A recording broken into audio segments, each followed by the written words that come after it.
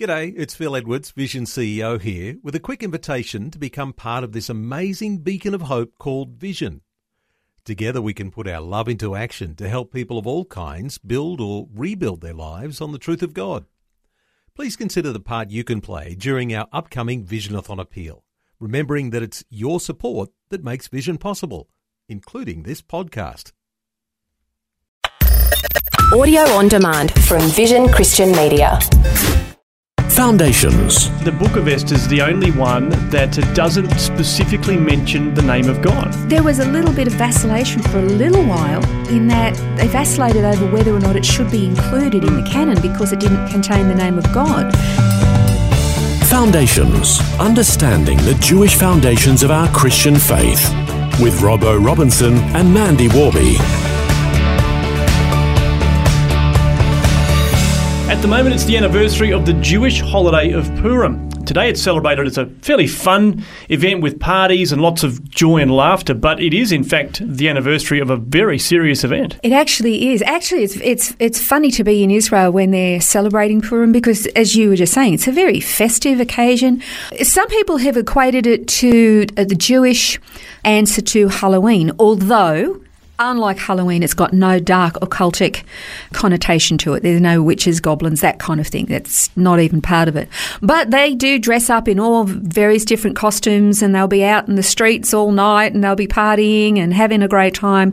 Little Jewish girls will go into Esther beauty pageants and things like that. So, it's a really fun event. It is a biblical holiday, Jewish holiday, although it's not one of the 7 mandatory feasts. But as far as the Jewish people are concerned, it's a compulsory feast. It's part of their history. And you're right, it's a very, very serious story. If you were to jump into your Bible and read the Book of Esther, it's only 10 chapters long. It's not a very long book. But it gives the entire account. We're going to only touch a little bit on the story tonight because we've got a couple of programs to discuss Purim.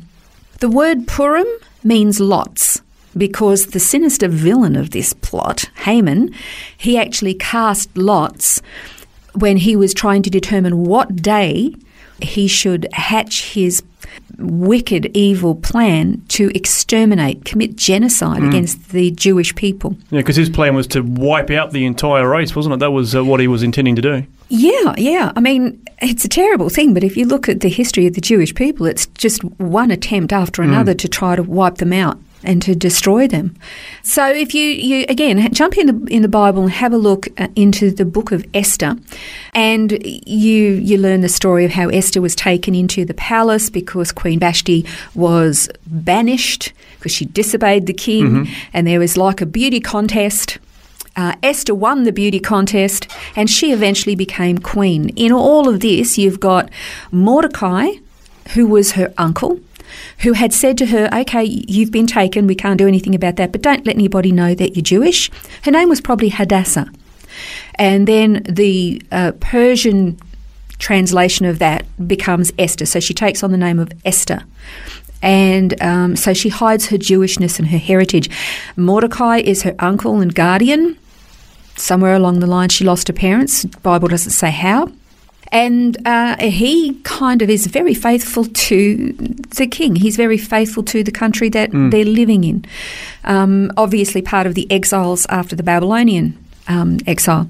But then you've got this nasty, evil, wicked, boo, hiss Haman, who hates the Jewish people, and he particularly hates Mordecai. Yeah. Now, the story actually does tell us that it was because Mordecai wouldn't bow and pay homage to him. I mean, he was very high up in the government, but he wasn't God and he wasn't the king. Yeah. But Haman wanted all this glory for himself. There is actually a much deeper reason for why Haman hated Mordecai so much. But we're going to get to that in another episode. You mentioned a couple of times the Book of Esther, and you can literally sit and read it in a reading. It's not that long. Yeah. But it's interesting and unique in that the Book of Esther is the only one that doesn't specifically mention the name of God. Absolutely. Do you know when they were working on the canon of the Old Testament books and what should be included, there was a little bit of vacillation for a little while in that they vacillated over whether or not it should be included in the canon because it didn't contain the name of God. But what the Jewish sages and the rabbis and the leaders, because by the time you get to round about the book of Nehemiah's time, pretty much nearly all of the Old Testament canon was already set. So they'd already decided at that time that Esther was included. It's because God, while not mentioned, is literally working behind the scenes to make sure that his people are saved. Because there's no mention of God. There's not even a mention of prayer. There's a mention of fasting, obviously, but so he's not mentioned. But he's working behind the scenes always to ensure that his people will always survive. Yeah, you can certainly see God's protection in the story, can't you? The way that they are protected from the plot that was set to wipe them out. Yeah, exactly. Now, and as I mentioned, the name Purim actually means lots, which is what Haman used when he was casting lots. And of course, there is a very, very well-known passage where Esther, she is supposed to, Mordecai says, well, who knows?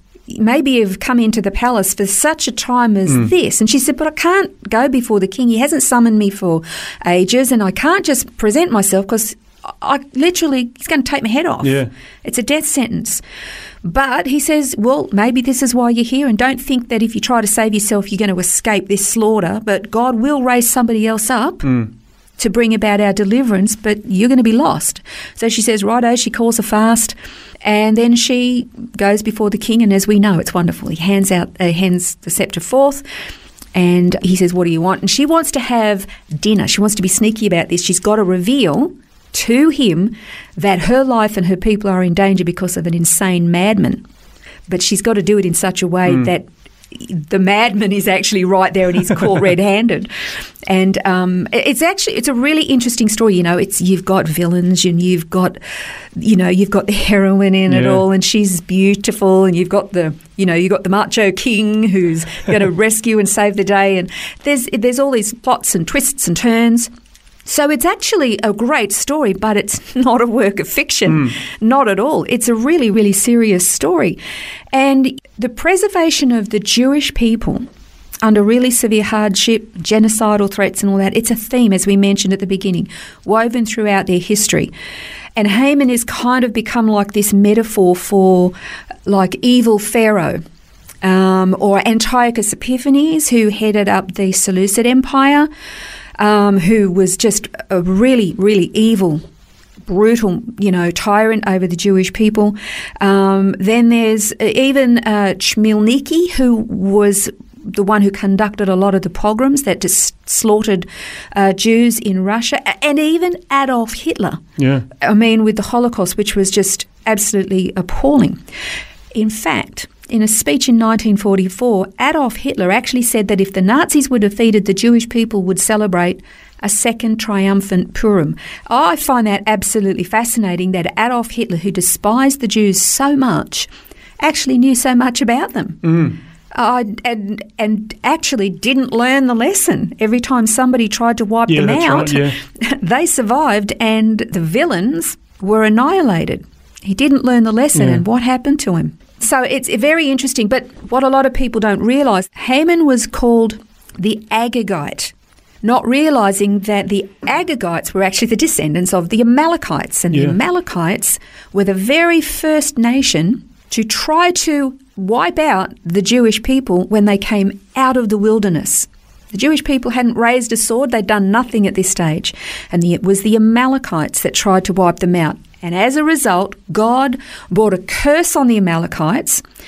And not just that, the curse was not just that they were to be wiped out, but that their names would be blotted out from under heaven. Now, we've just spent the last couple of programs talking about why names are so important, because they tell a story or they're a heritage or something, but the curse, particularly in the Far East and the Middle East, it is such a shameful thing to have your name blotted out. So in the coming two programs, we're going to continue to learn about this festival of Purim. What is the history to it? And also, next time, we will explore more about blotting out names and the significance of it to the Jewish people. That's to come on Foundations. This has been Foundations, a look at the Jewish foundations of our Christian faith. For study notes, resources and more, see vision.org.au/foundations. Thanks for taking time to listen to this audio on demand from Vision Christian Media. To find out more about us, go to vision.org.au.